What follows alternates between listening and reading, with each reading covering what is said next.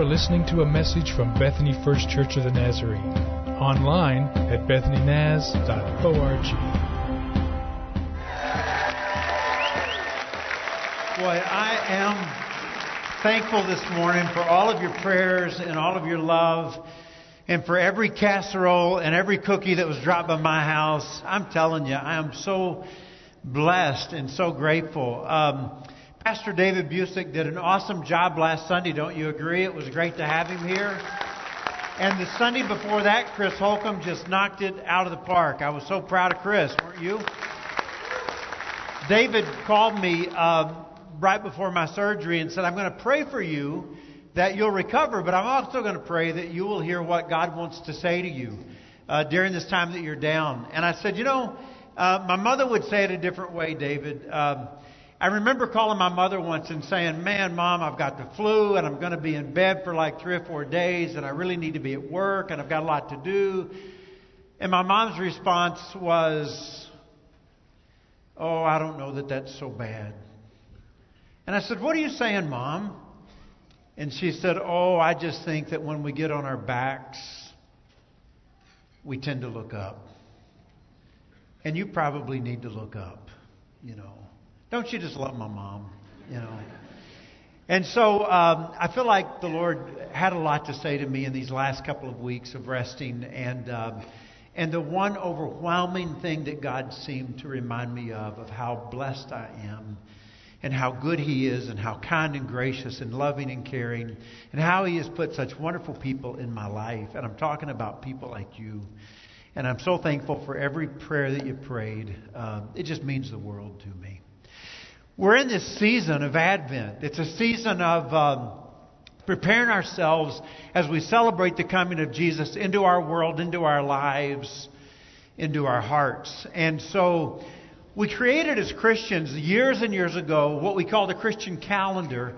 And what the Christian calendar does is helps us throughout the year to celebrate and remember the life of Jesus. And so right now, we begin the Christian year today on Advent Sunday, the first Sunday of Advent, and we remember Jesus coming. So I'll tell you one story from my accident, and then we will leave the accident in the dust, okay? So here's what happened. I was eating dinner with my friend and my overseer, my district superintendent, Dr. Terry Rowland, my wife, his wife, Judy, and we were in Branson for some meetings with pastors. And so when we were leaving that dinner, they had gone out the door. I had gone to the restroom.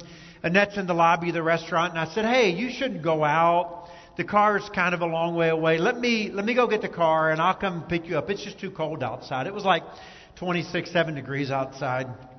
And so one minute, you're just kind of headed to get your car. And the next minute, you're laying on the pavement in the parking lot and your femur has been broken off at the ball joint that goes into your hip, And I've kind of landed on my stomach and chest and I'm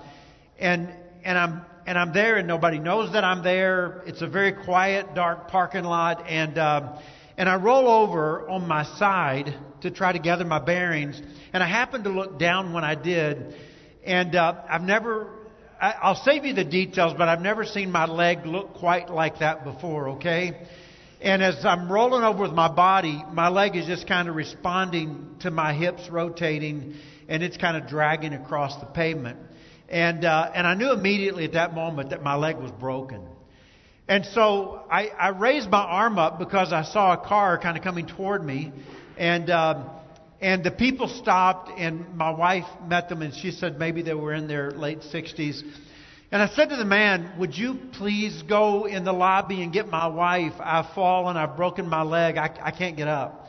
And at that point, the pain hadn't yet quite hit. It was more shock. He goes in, but his wife, this very, very precious lady, she comes over and she gets on her knees above me. And she locks her fingers like this. And I'm laid on my side and my head is just kind of hanging, And she puts her hands under my head and she lifts my head up. And she cradles my head in her hands. Kind of creating a pillow for me to rest my head there. And just began to say very comforting things to me. It looks like it's just your leg. I'm sure they're calling 911. I'm sure help is going to be here in just a few minutes.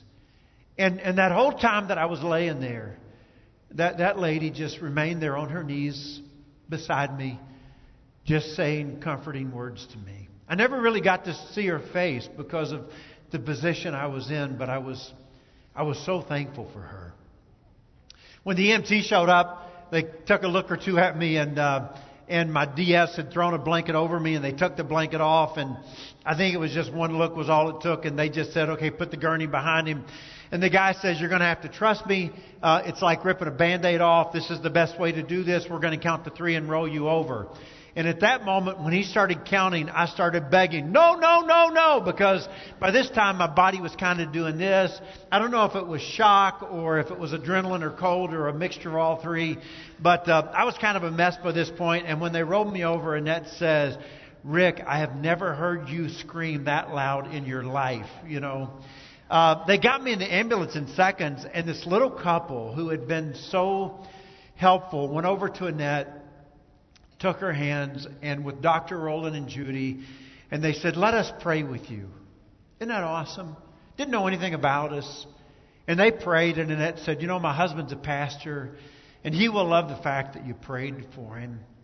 And they said, well, just tell him that a couple of old Methodists will keep praying for him. You know? And so as I've told the story over the past few days, there's been a couple of people who asked me, do you think those people were maybe angels? And I said, no, I think they were just Methodists. Not that an angel couldn't be a Methodist, you know. But what I really believe is that they were ordinary people who I believe God used in a very extraordinary way in my life to comfort me, to love me, and to care for me. And I wish there was some way in the world I could find that precious lady and give her a hug and thank her for the way that she stood by me in that moment. When we think about this season of Advent, all of the stories that we find in the Scripture about Advent are simply about that. It's how that God does extraordinary things in the lives of the most ordinary people. And we just see it repeated over and over again, how God does just extraordinary things. And so you say, Rick, what do you mean by extraordinary? I mean, you know, like wonder, mystery, supernatural, things outside the realm of what is naturally possible. God just continues to do extraordinary things in the lives of the most ordinary people. And so I've got this one story that I'm really excited to share with you this morning. And over these next few weeks, we will share several of these stories. But it's a story that you find in the Gospel of Luke, chapter 1, okay? And we begin with some very ordinary people. Their names are Zachariah and Elizabeth, and they're relatives of the mother of Jesus, Mary, okay? And here's how the story goes. Typical of Luke, he wants to give you a time frame, okay? So when Herod was king of Judea, there was a Jewish priest. His name was Zachariah. He was a member of the priestly order of Abijah. And his wife Elizabeth was also from the priestly line of Aaron. Now, when we think about people being in ministry today, like Zechariah was in ministry to the people of Israel, we think more in terms of being called to ministry. I think I've told you a story about this lady who kind of adopted me as a grandson. So I grew up kind of having this third grandmother who was not actually related to me. But she invested a great deal in my life.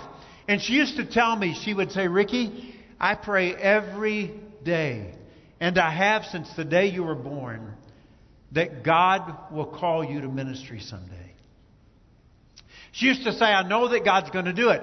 And she would tell me that when I was a crawler, that she put me on one end of the room, and on the other end of the room, she put a bottle and a Bible.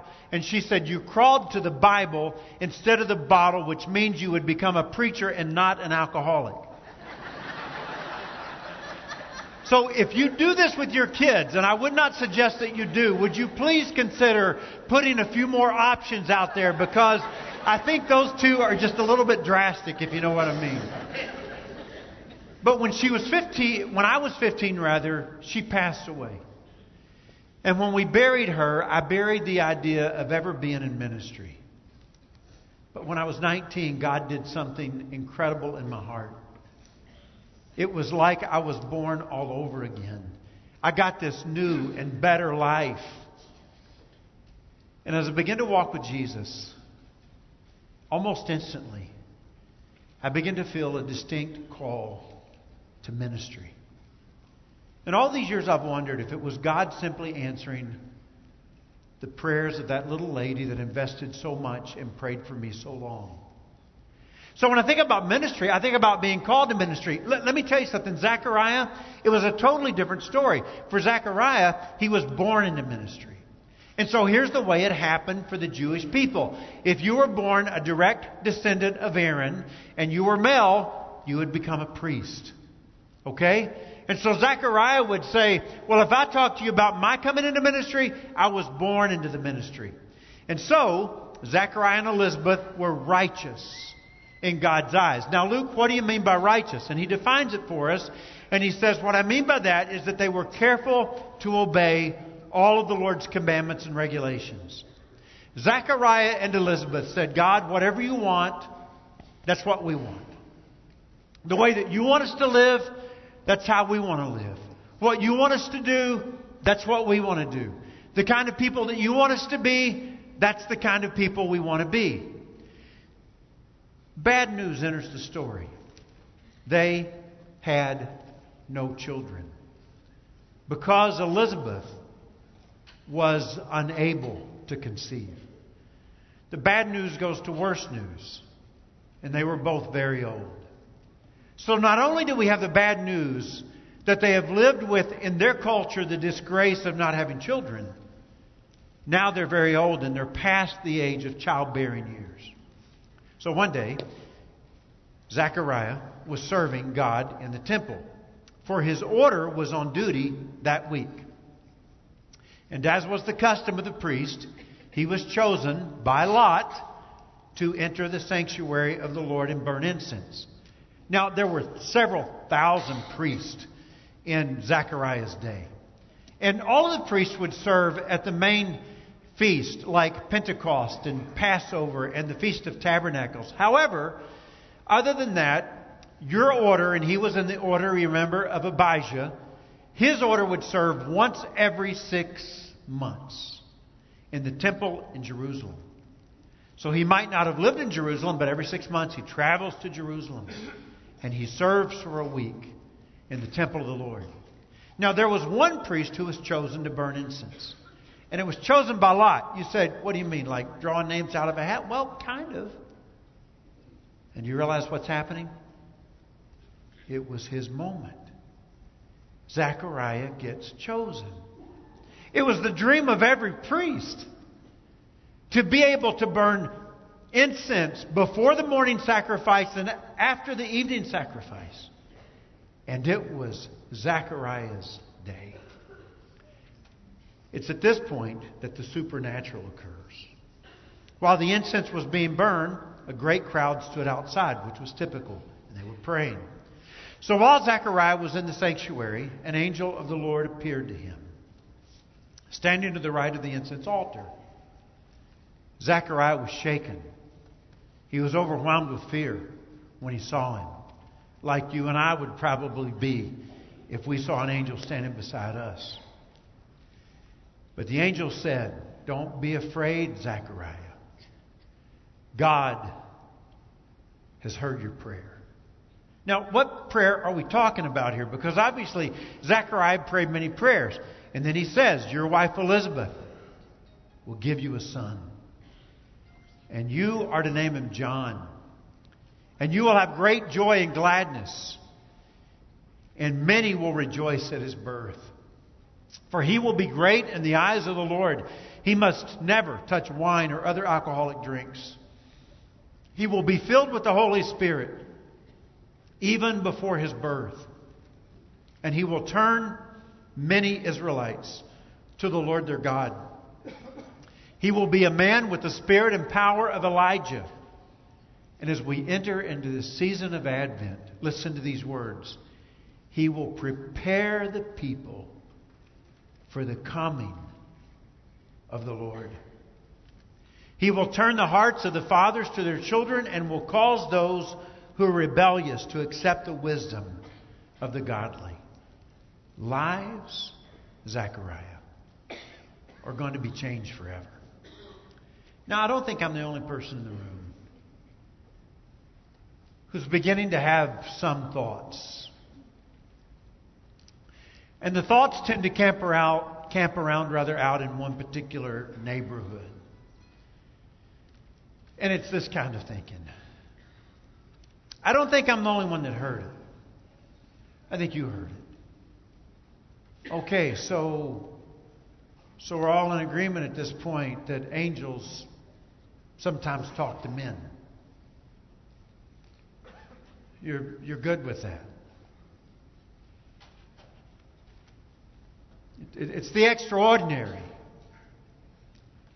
the mystery, the wonder, the supernatural. Because if you stay with the stories of Advent, which we're going to do over the next few weeks, this isn't like the only time. Because as you move along, another time an angel shows up and talks to a young teenage girl, and the angel says to the teenage girl, the Holy Spirit is going to overshadow you, even though you are a virgin, and you are going to become expectant with a baby. And as a virgin, you are going to give birth to God. And I mean, it just continues. In another story, you got this choir of angels singing to shepherds.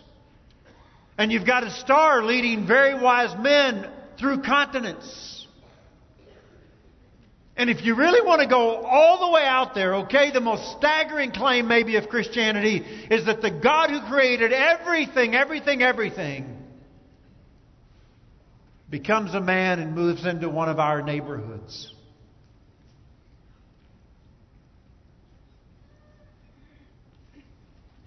It's the wonder.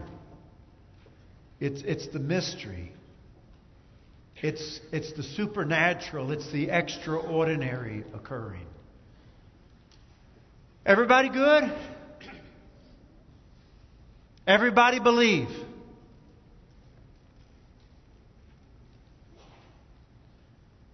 I think what happens many times in our own minds, in our own hearts, in our own thoughts, when we're confronted with the extraordinary, we often respond with questions. Oh, wait a minute. What?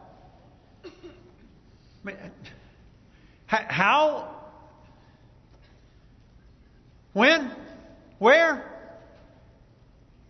And it's what happens in the story. Let me give you some more of the text, okay? I stopped at one verse. Let me pick up there. So Zechariah said to the angel, once he's confronted with the extraordinary, that God is going to do something crazy good, that he and his wife Elizabeth, in their very old age, this elderly couple, are going to have a baby. Zechariah said to the angel, well, how can I be sure this will happen?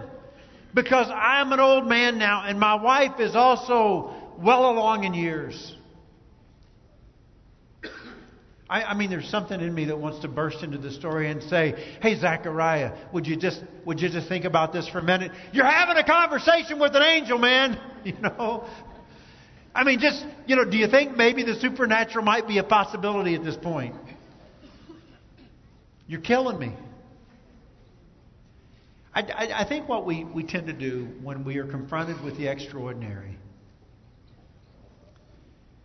is that we respond in one of a couple of ways, and I'll just give you the extremes, okay? And the extreme on one side is to explain it away by rational explanation.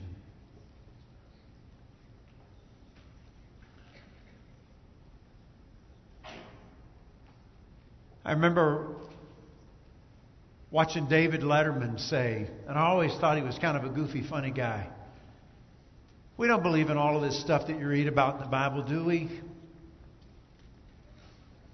these things that happen outside the realm of what is natural. And then he says, no, we don't believe that. That's goofy stuff. He broke my heart.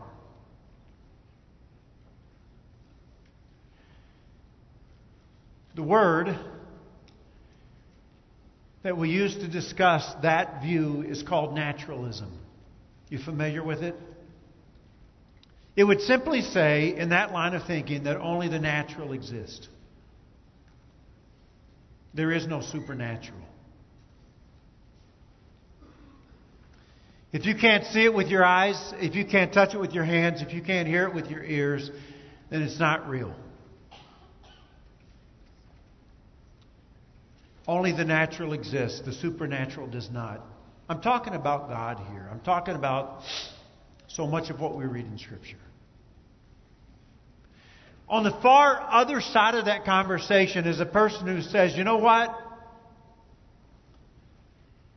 I believe. I believe in God the Father. I believe in Christ His Son. I'm okay with not being able to explain everything about God. So I had this conversation recently with a person who said, I went through this season in my life where I really struggled to believe. Grew up in the church.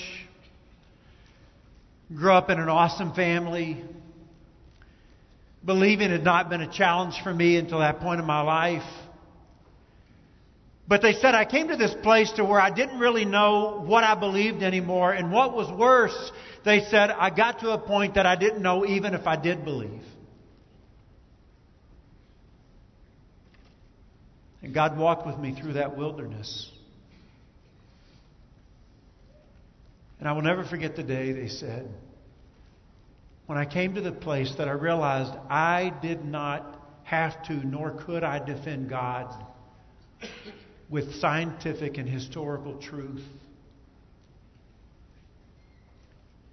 And I admitted to myself that who was I to think that I would ever fully comprehend God anyway? And there was something that was very freeing that came to me that said, it's okay that I will never fully understand God, nor can I put Him in a box and unpackage Him in a way that everybody else can fully understand Him. I think that we human beings are kind of interesting in that we want so desperately to understand God. But if we ever came to the place that we fully could, then He would cease to be God. Because part of what makes Him God is the mystery and the wonder. And so I don't know if you know who Francis Collins is or not, but he's one of the leading scientists in the world today. His work has taken him places that we thought few men could go scientifically. One of the brilliant minds. Someone gave me one of his books while I was resting at home over these last 2 weeks, and I've been reading him. His work allowed him to stand in the presence of presidents and be honored by them because of his accomplishments. When he was a young adult, he decided, I'm an atheist. But a believer challenged him to ask some questions. And as a result, he began to read the works of C.S. Lewis, particularly Mere Christianity. And he finally arrived at this point. He said, it became clear to me that science would get me no further in resolving the question of God. If God exists, then He must be outside the natural world. And therefore the tools of science are not the right ones to learn about Him. The evidence of God's existence would have to come from other directions. And the ultimate decision would be based on faith, not proof.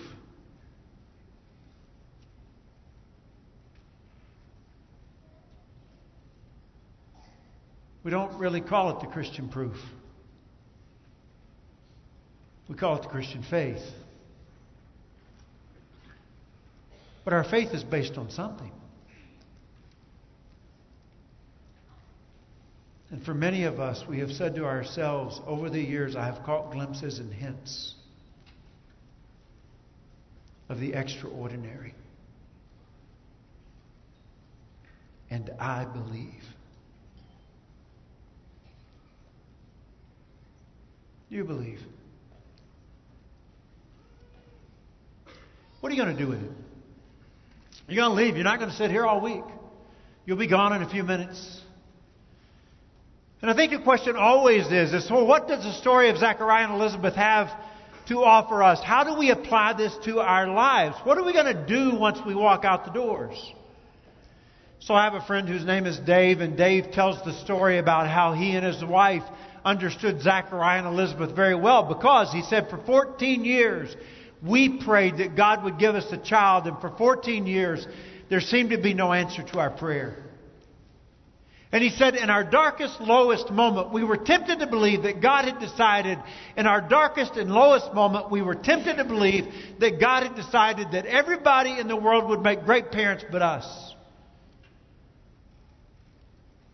But after 14 years of waiting and hoping and praying, God gave us a little girl. And I know that little girl who is now grown.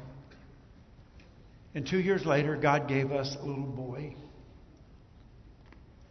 See, I think in this season where we focus so much on promises being fulfilled,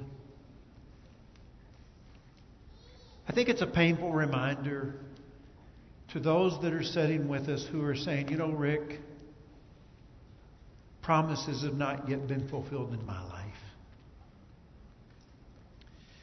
And I've got a feeling that there's many of you saying, just want to go on record, Pastor Rick, not bitter, just hurting a little bit, you know. At our house, we're still hoping. We're still waiting. We're still praying.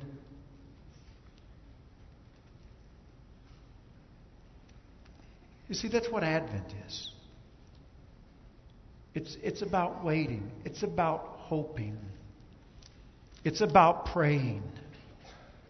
Right? For Zechariah and Elizabeth, we're praying for a baby. We think we got a lot of love to give. And this shame, this disgrace that comes in our culture of not being able to have children, it's tough. For the people of Israel, it was all about God is going to come and set things right finally. And justice is going to be served. What are you waiting for? What are you hoping for? What are you praying for? You know, this morning, I got my phone when it was time for me to pray. And I prayed for a bunch of people. I'm waiting for cancer to be defeated. In the lives of about 5 or 6 people right now. That's what I'm waiting for.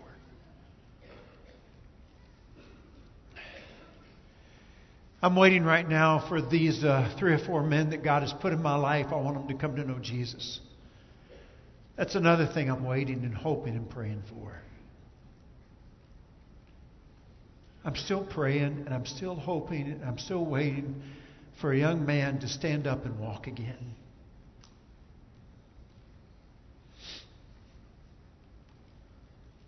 You relate to it, don't you? We're all waiting.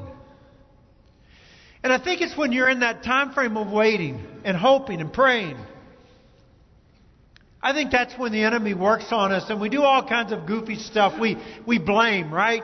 I wonder if God's punishing me. I wonder if it's something I've done, you know. And for the Jewish people of Zechariah and Elizabeth's day, they had it figured out. They were not confused. They believed they knew what was up.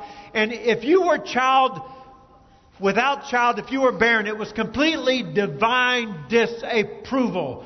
God was upset at you. You were not something you were supposed to be. But man, that theory gets shot to pieces when you read verse 6. Zechariah and Elizabeth were righteous. Whatever you want, God, it's what we want. Whatever you want us to be, that's what we want to be. Whatever you want us to do, that's what we want to do. God, we are only going to live our lives to honor you. And so out of that comes a couple of truths. They're not deep. You may grin when you watch me put them on the screen. But I believe this morning that somebody needs to hear these words. Righteous people have problems too.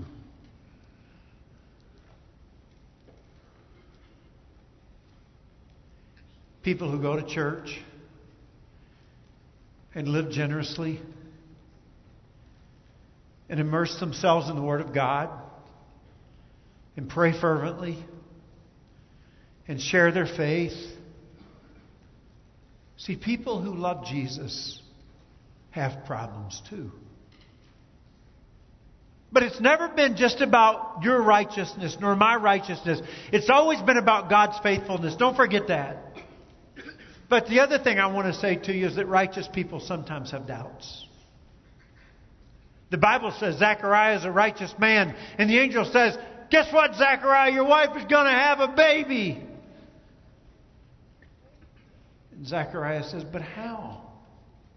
I mean, rationally, I just can't make sense of this, right? Righteous people sometimes have doubts about the extraordinary, the mystery, the wonder, the supernatural, the miraculous. And God walks with us through those seasons of doubts.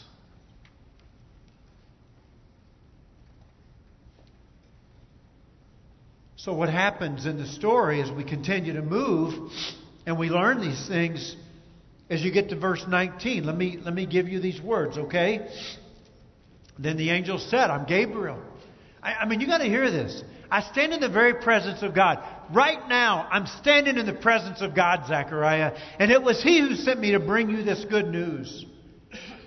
But now, since you didn't believe what I said,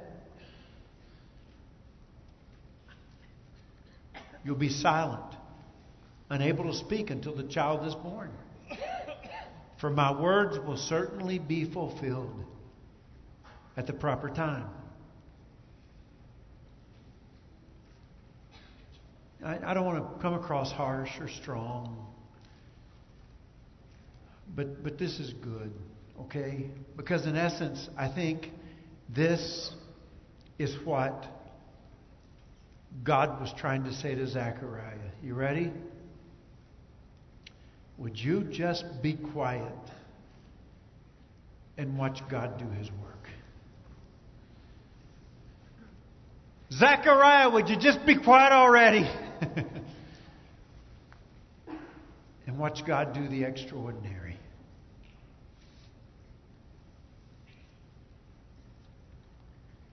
Zechariah, would you be quiet and dare to believe that God is going to work in ways you never dreamed He could?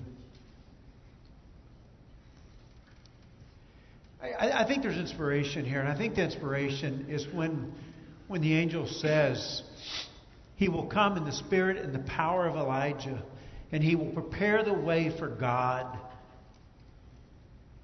Listen to me. This is hard.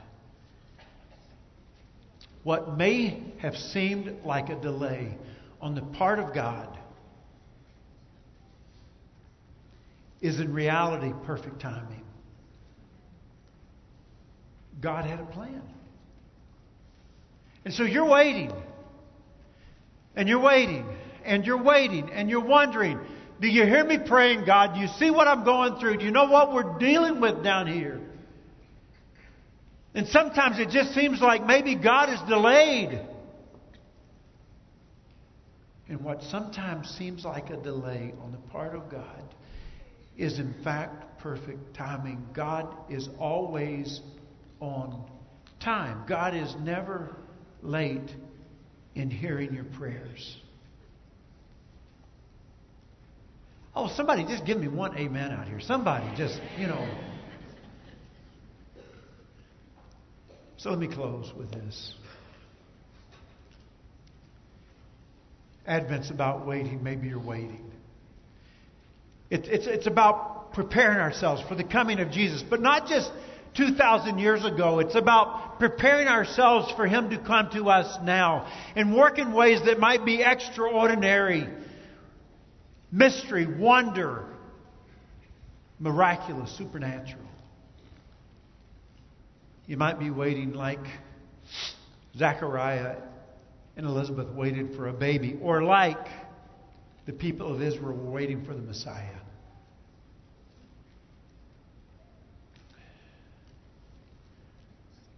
Would you believe with me? I dare you to believe that God has heard you pray and that He is prepared to work in your life in an extraordinary way and do what you never dreamed God would do. And answer your prayers in ways that you never believed it was possible for God to answer. And bless you in ways that you would have never considered God blessing you. I dare you to believe. And so let's invite Him to come now. Amen? Would you stand with me? And some of you are going to serve us this morning. And would you please come and prepare to do that now? The band will come and we will sing together. So here's the offer that I make to you. As good Wesleyans, we would say, if you are sincerely seeking Jesus this morning, please feel free to partake. And so in a moment, a tray is going to pass by you, and there will be 2 cups stacked together. Take both of those cups in the stack. In the lower cup, there's a piece of bread, and you can put that into your hand. And then in the upper cup, there's the drink. And if you will hold on to that until everybody has been served, then we, as a family, we will eat and we will drink together. Okay? So prepare your hearts in these moments to receive God's grace. You have been listening to a message from Bethany First Church of the Nazarene. Visit us online at bethanynaz.org.